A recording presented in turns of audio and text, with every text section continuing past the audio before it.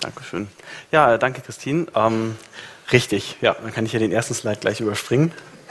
Genau, ach so, ich habe den Bildschirm nicht hier, sondern hier vorne, aber ich glaube, man kann es lesen. Genau, hier sehe ich ihn auch. Also, wie schon von dir gesagt, geht es in unserem Haus darum, dass wir in Heidelberg einen Ort schaffen wollen oder schaffen, in dem eben die Menschen miteinander arbeiten können, barrierearm, generationenübergreifend, und dadurch einfach ein Mehrwert entsteht. Und dazu werde ich jetzt ein bisschen mehr in der nächsten halben Stunde sagen.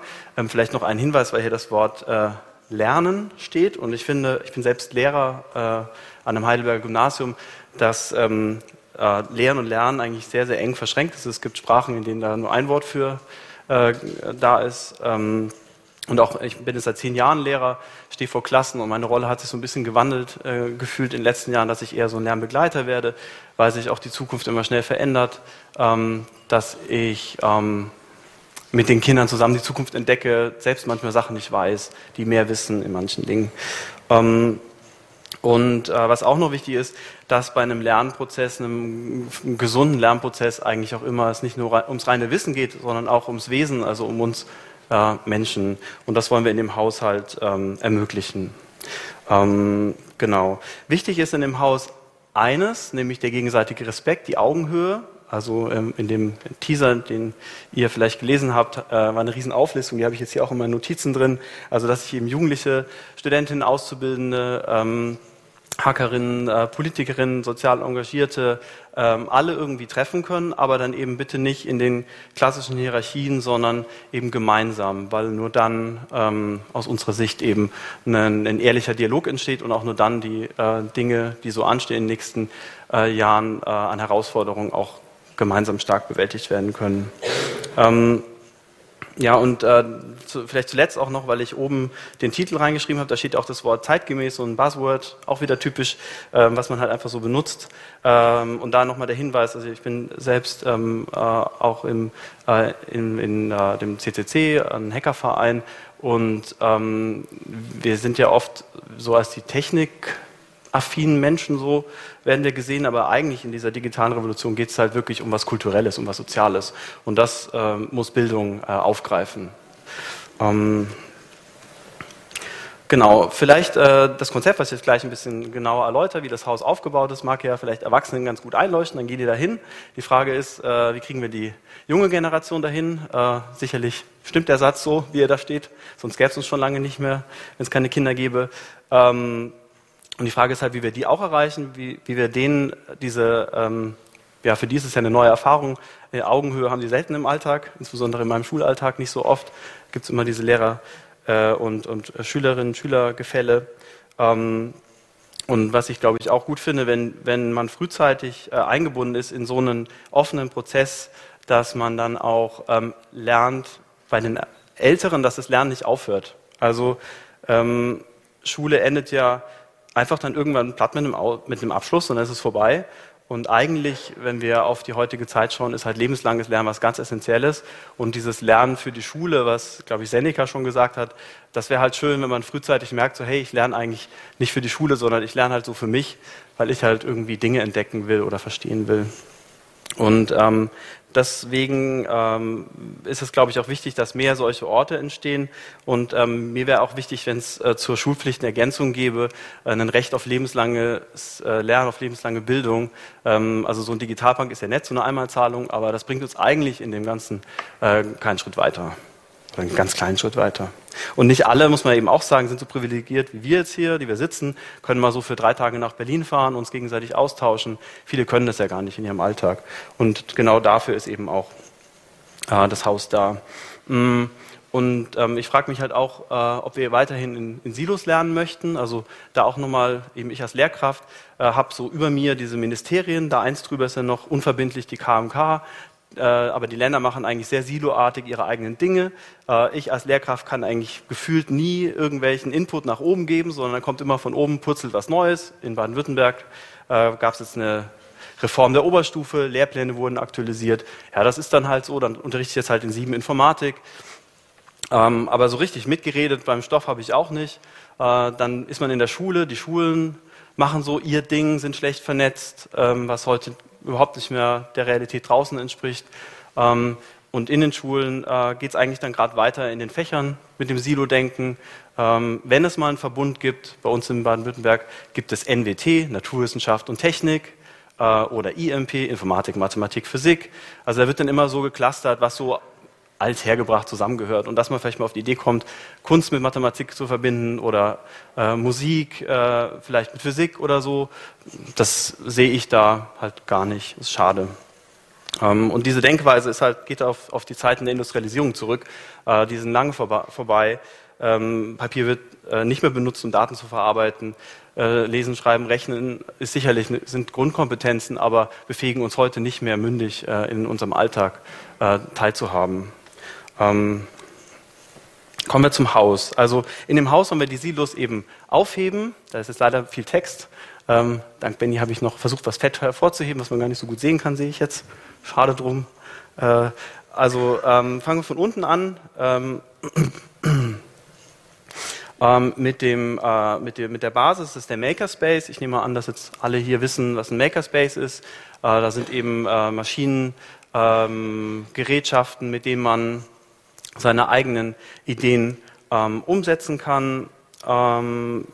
Es ist so, dass im Erdgeschoss auch noch der Social Space, nehmen wir den, ist. Es geht aber alles fließend ineinander über, eben nicht so abgekapselte Silos, sondern man bewegt sich ja auch in dem Haus, wo man sich einfach nur unterhalten kann, aber wo es auch einen Bereich gibt, wo ich mich präsentieren kann oder etwas diskutieren kann oder vielleicht jetzt so einen Impulsvortrag, wie ich ihn heute halte, geben kann.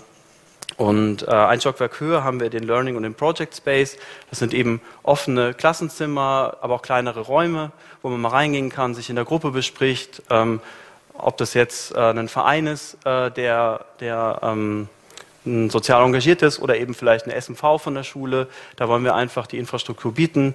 Wir schauen, dass das Mobiliar beweglich ist, also so ein bisschen Design Thinking Dinge auch mitdenken, sodass es einfach mehr Möglichkeiten gibt, sich in den Räumen zu bewegen. Und möchten auch erreichen, dass eben gemeinwohlorientierte Vereine Arbeitsplätze haben, sich darüber auch wieder austauschen und voneinander wissen. Wir haben schon so oft erlebt in Heidelberg, dass die einen sagen, was, das macht ihr auch, das machen wir schon seit Jahren und die haben es schon nie gesehen. Und dafür hoffen wir, mit dem Haus auch nochmal einen Knoten zu schaffen.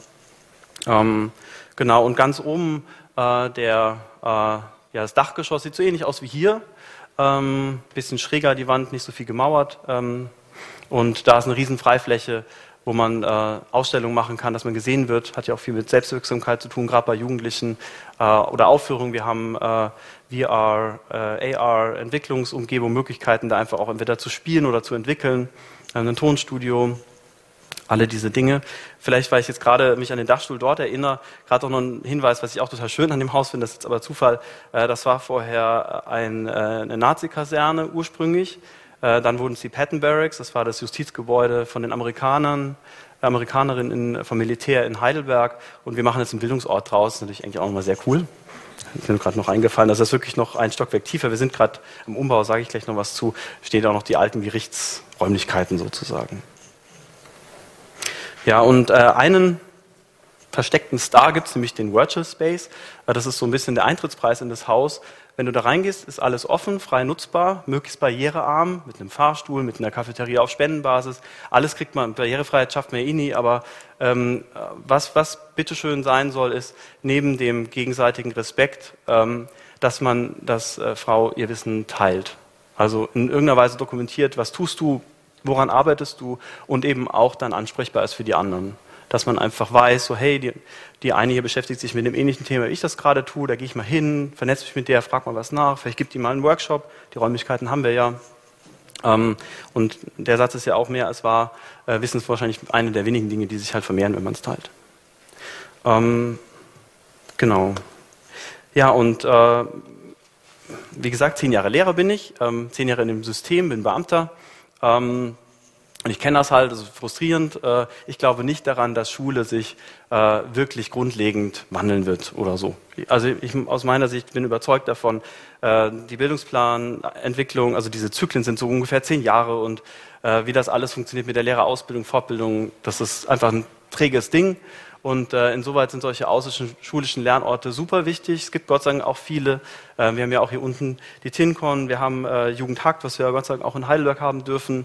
Es gibt so viele tolle Angebote mittlerweile rund um Schule. Und aus meiner Sicht werden die immer wichtiger, weil sie einfach diese Wandlungsfähigkeit in sich tragen und anders als diese top-down behördlichen Dinge sich schnell wandeln können und mitgestaltet werden können vor allem. Hier habe ich alle anderen Bilder sind von Pixabay, deswegen habe ich keine Quellenangabe. Das von Google Maps, aber es ist der einzige Dienst, der jetzt ein 3D-Bild hat. Und die Karte war einigermaßen aktuell.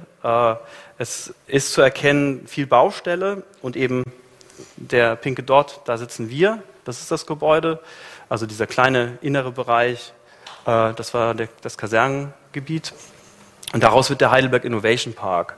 Also das ist oder so wird ein Hotspot für Innovationen im Bereich IT, Bioinformatik, Medien und insoweit werden da halt wirtschaftsgetrieben einfach auch Lösungen, Produkte entwickelt für unsere digitale Zukunft. Und wir finden es halt auch toll, dass wir an dem Ort auch sein können. Ich sehe es nicht als Kontrapunkt, sondern als Ergänzung. Dass wir einen Raum bieten, der vielleicht eben Schule nicht bietet, den auch diese Firmen nicht bieten können, wo man sich selbst finden kann, wo man einen eigenen Standpunkt entwickeln kann, auch mit anderen. Es geht ja auch immer nur mit anderen. Und eben vor allem auch eine technische Souveränität entwickeln kann, gerade eben die Jugendlichen, die jungen Menschen. Jetzt gerade am Samstag hat das Begeisterhaus den Betrieb, aufgenommen. Betrieb meint, wir haben die Road 2 gestartet. Es sind jetzt 100 Tage, in denen wir so an die Öffentlichkeit gehen. Dazu haben wir den mobilen Space. Ganz unten rechts ist ein Bild vom Samstag selbst, weil wir dank der Hop Foundation, die lobe ich gleich nochmal, einen neuen Sprinter haben. An dem hängt wie so ein Socken eine Blase, ist unser Raumfänger. Und damit können wir halt jetzt auch Schulen anfahren, Workshops machen und vor allem eben auch einen außerschulischen Lernort einfach mitbringen. Diese außerschulischen Lernorte machen viel mit den Schülerinnen und Schülern, wenn sie rausgehen aus ihrem eckigen Klassenzimmer und plötzlich in so einem Setting sind. Und oben sieht man auch noch, dass es eben nicht einfach jetzt so, das machen wir jetzt mal, sondern die Idee ist über Jahre gewachsen, mit der Community erprobt. Wir hatten jahrelang den Makerspace im DRI im Keller. Und da wurde halt ein Pferdeanhänger umgebaut. Also da die beiden Referenten vor mir haben ja auch von der Maker-Idee gesprochen.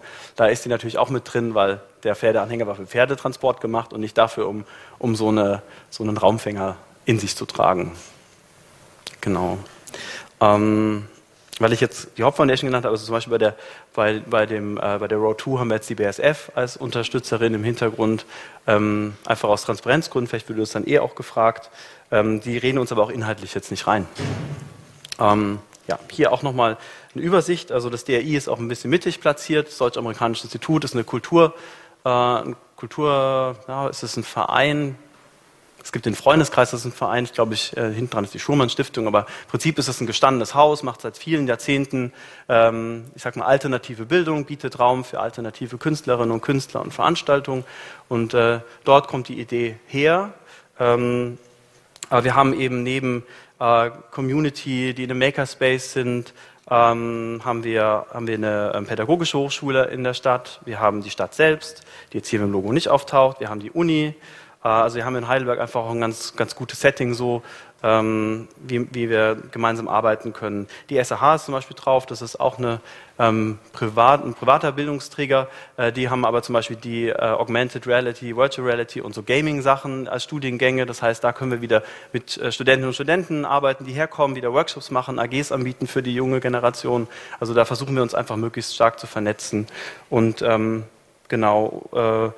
da ich selbst Lehrer bin, bietet es sich an. Wir fangen an, mit meiner Schule halt Unterricht auszuprobieren dort oder fahren mit dem Raumfänger zu uns, weil am Ende oder am Anfang wissen wenige Schulen davon.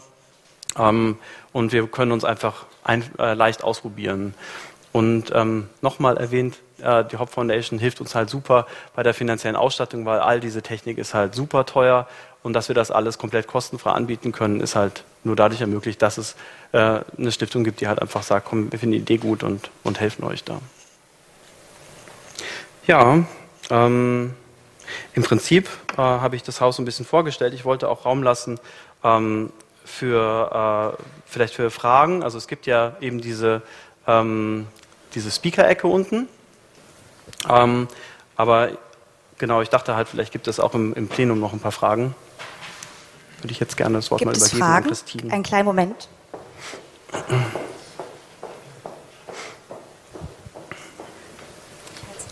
Ja, wir haben in Freiburg eine ganz ähnliche Idee, deswegen interessiert mich brennend, wie habt ihr das Ganze denn angefangen? Also wie ging denn das los? Die eine Frage. Und die andere Frage, gibt es auch Angebote für Erwachsene? Weil wir haben ja ganz viele Thematik, nicht nur junge Menschen brauchen digitale Bildung, sondern auch ältere. Habt ihr da auch was im Angebot? Also wie die Idee begann, das war letztlich ist der Direktor vom DI, der Jakob, hatte schon vor ungefähr 10 Jahren so eine Idee. Es hatte, glaube ich, damit zu tun, dass in Frankreich waren damals auch ein bisschen unruhig politisch und dann haben sie irgendwie überlegt, hey, so ein Raumfänger fährt man mal rein und holt man die Stadtgesellschaft so mit nach Straßburg oder so. Dann gab es den Makerspace. In meinem Umfeld hatten wir eine Idee von so einem Bildungsbus. Also da gab es viele so Ideen und das ist so über viele Jahre gewachsen, bis sozusagen die Zeit reif war für das Haus, wurde viel erprobt. Und ja, genau, also ich müsste eigentlich von den Slides ja vielleicht noch ein bisschen zurückgehen. Also diese ganzen Angebote, das war eigentlich auf dem Slide, sind alle gemeint, generationenübergreifend. Also da kann auch ein Opa mit seiner Enkelin hingehen, so ist es auch gewünscht. Wir haben auch alte Technologien, nenne ich es mal, die vielleicht er beherrscht und sie kann halt was anderes und die können sich das gegenseitig zeigen. Und außerdem glauben wir fest daran, dass eben ein echter Mehrwert entsteht, wenn du einerseits Interdisziplinarität hast, also Leute, die verschiedene Fachkenntnisse haben, aber auch verschiedene Altersstrukturen. Also in mehrfacher Hinsicht sollen hier die Barrieren frei, sollen keine Silos sein. Es richtet sich an alle Menschen. Nichtsdestotrotz, die junge Generation hat einen Fokus, eben auch deswegen, weil sie vielleicht so ein Haus von sich aus nicht so annehmen würden, weil sie keine Erwachsenen sind und eben vielleicht diese Augenhöhe nicht schaffen, so dahin zu gehen. Ist das eine Antwort? Oder sonst reden wir in der Ecke weiter oder einfach Rückfragen? Moment. Ja. Wir haben die Zeit. Das heißt, deine Einschätzung ist, dass wenn die gemeinsam lernen, sich das automatisch ergibt? Also höre ich jetzt da so raus? Also es gibt keine gezielten Angebote für einzelne Altersgruppen, sondern ihr macht es quasi gleichzeitig. Also habt ihr spezielle Angebote für Ältere? Also in der Community ja. Also einmal, ich meine, es gibt Krypto-Partys, die richten sich vor allem eher an die Erwachsenen. Für ganz Ältere gibt es bei uns zum Beispiel die Silver Surfer. Das macht die Verbraucherzentrale bei uns in Heidelberg und die bieten eben Workshops für Ältere an, jetzt Computerumgang, Sicherheit. Also solche Gruppierungen, wir bieten das jetzt nicht so an, sondern wir bieten denen, die den Raum ist, bei uns zu machen und bieten die Infrastruktur an. Aber ja, es ist auf jeden Fall mitgedacht, weil es ein ganz wichtiger Aspekt ist. Kleinen Moment. Ich habe sie gesehen. Mich würde mal interessieren, wie sehr das denn tatsächlich angenommen wird. Also wenn ich mit meiner Klasse oder meiner Lerngruppe oder so da gezielt hingehe, dann ist die Freiwilligkeit so dahingestellt. Aber wenn es irgendwie auch, also es soll ja eigentlich auf Freiwilligkeit basieren, wenn ich das richtig verstanden habe, was ja auch schön ist. Aber wie sehr klappt das? Wie gut wird es angenommen? Also wir haben im Moment ja den Makerspace im DRI im Keller noch am Laufen, weil das Haus noch nicht fertig eingerichtet ist. Wir haben den Bus, den hatten wir vorher als Pferdanhänger, aber es war schon mobil. Also von den zwei kann ich jetzt berichten. Wir haben beispielsweise mit der PH einen Girls Digital Camp, heißt es, immer Freitagnachmittag. Das ist gut besucht. Also da kommen schon die Jugendlichen. Im Makerspace sind auch freiwillig viele Jugendliche gekommen. Es ist jetzt richtig übervölkert, das ist aus allen Nähten geplatzt. Was ich auch total schön finde, ist, dass es jetzt nicht, ich sag mal, elitär auf Gymnasiasten sich irgendwie fokussiert. Gerade in Heidelberg ist der Gymnasialanteil der Schülerinnen und Schüler, glaube ich, über 50%, sondern dass ganz viele auch aus Realschulen da sind, die auch vor allem eben entweder handwerklich was drauf haben oder eben mit Hardware-seitig basteln. Also da passiert wirklich viel. Also wir sind schon guter Dinge, dass es funktioniert. Klar, wenn der Weg weit ist, ich bin selbst Lehrer, ich habe keine Lust, immer Elternbriefe zu schreiben, dann darüber zu fahren. Da hoffen wir halt, dass wir mit dem mobilen Space dann zu den Schulen kommen können. Aber üblicherweise sind wir schon gewohnt, dass sie da ein kleines Aha-Erlebnis haben. Die kennen das erstmal nicht und sind vielleicht auch mit der Freiheit ein Stück weit überfordert am Anfang. Aber also bisher haben wir gute Erfahrungen gemacht. Hier hinten gibt es noch eine Frage.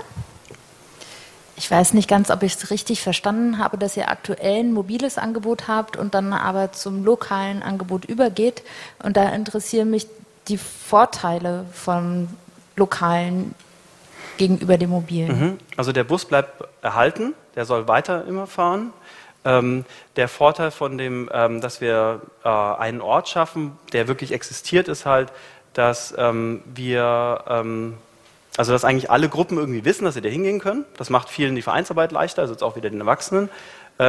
Und auch, wenn du einen festen Ort hast, kannst du da halt auch mal eine regelmäßige AG zum Beispiel stattfinden lassen, wie zum Beispiel Medienscouts. Gibt es jetzt an 2 Schulen in Heidelberg, soweit ich das weiß, aber nicht an allen. Und vielleicht macht man dann da eine AG für alle. Also da kann man halt anders nochmal Angebote kontinuierlicher anbieten. Das ist, glaube ich, ein großer Vorteil. Und einfach, dass es einen Austauschplatz da auch gibt. Wenn ich zum Beispiel wie so ein Coworking Space eben für Vereine habe und dann die sich regelmäßig sehen, dann können halt wieder ganz neue Projektideen auch entstehen. Gibt es weitere Fragen? Wir hätten noch 2 Minütchen Zeit für eine weitere Frage oder auch Anregung. Ja, die wird genommen. Ja, ob das Angebot auch genauso viel von junge Frauen und Mädchen benutzt wird?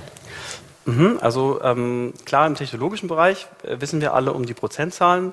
Wir haben eben jetzt speziell nur für die Mädchen Angebote oder für die Frauen. Da wäre noch ein Beispiel. Ich habe das im Netzwerk jetzt gar nicht erwähnt. Wir haben beispielsweise den Migration Hub auch drin. IVJ betreut den.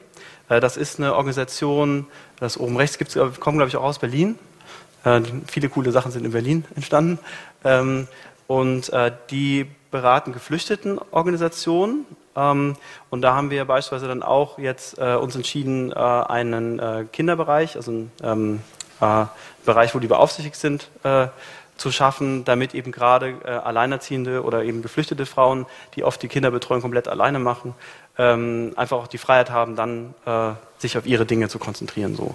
Also da schauen wir schon, dass wir im Prinzip für alle Bevölkerungsgruppen, wir alle sind in irgendeiner Weise mal eine Mehrheit, mal eine Minderheit, dass wir aber insbesondere auf die Minderheiten darauf achten und da immer gezielt reinfördern. Das ist schon nochmal ein Wunsch von uns. Steffen, vielen Dank. Einen herzlichen Applaus an der Stelle.